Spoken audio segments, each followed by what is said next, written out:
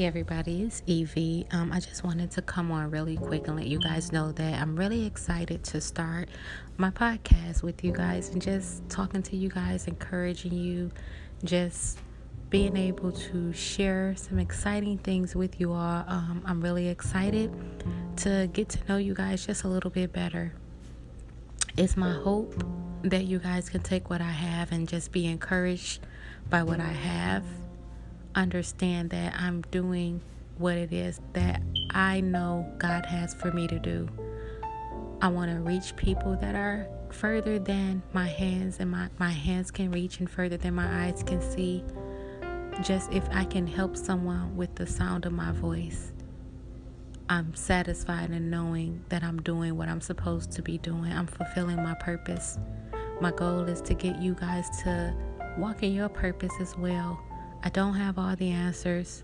Can't tell you that I can give you the advice that you'll need to make it through. But what I can tell you is that if you keep believing in yourself, if you keep going, you can make it.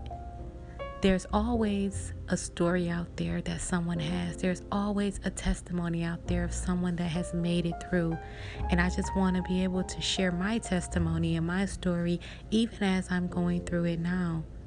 For you to know that, hey, no matter what it is, we can make it. We can get through this. I want to encourage you to be who God made you to be. Don't allow anyone to make you feel like you are less than because you may not have what they have or you may not be who they are. So what? You are exactly who you are supposed to be. God gave you a purpose. And it's up to you to live up to the purpose for which you were born.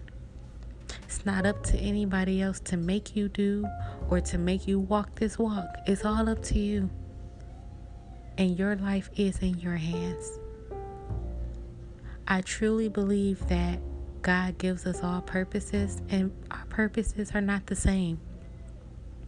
But I feel as though society has given us this stigma where we're all supposed to do things alike. If you're not doing things just like they're doing it, then you're doing it wrong. If you don't look like this, then your look is wrong. You're not beautiful. You have to be this way in order to be considered beautiful. And I don't think that's fair because I think that we are all beautiful in the eyes and in the sight of God. I think that it's very hard in this world to live in this world alone with no one to encourage you and to always feel like maybe there's something missing or something wrong. Well, I'm here to tell you there is nothing missing. There is nothing wrong. You were made the way you were made, and God did that. And be thankful for the life that you have and start operating in that thankfulness and being appreciative of the blessings that you have.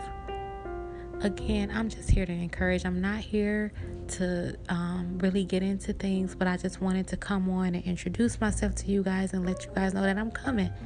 And I hope to be encouraging to you all. I want to make you laugh, probably going to make you cry. But most importantly, I just want to inspire you all to just be who you are and be encouraged with who you are. And don't let anybody or anyone ever make you feel like you are less than, because I'm here to tell you you're not. And if no one has told you, I want you to know that I love you and I am praying for you. And I will be back to talk to you. And I am so looking forward to this. And I hope you are too. Talk to you soon.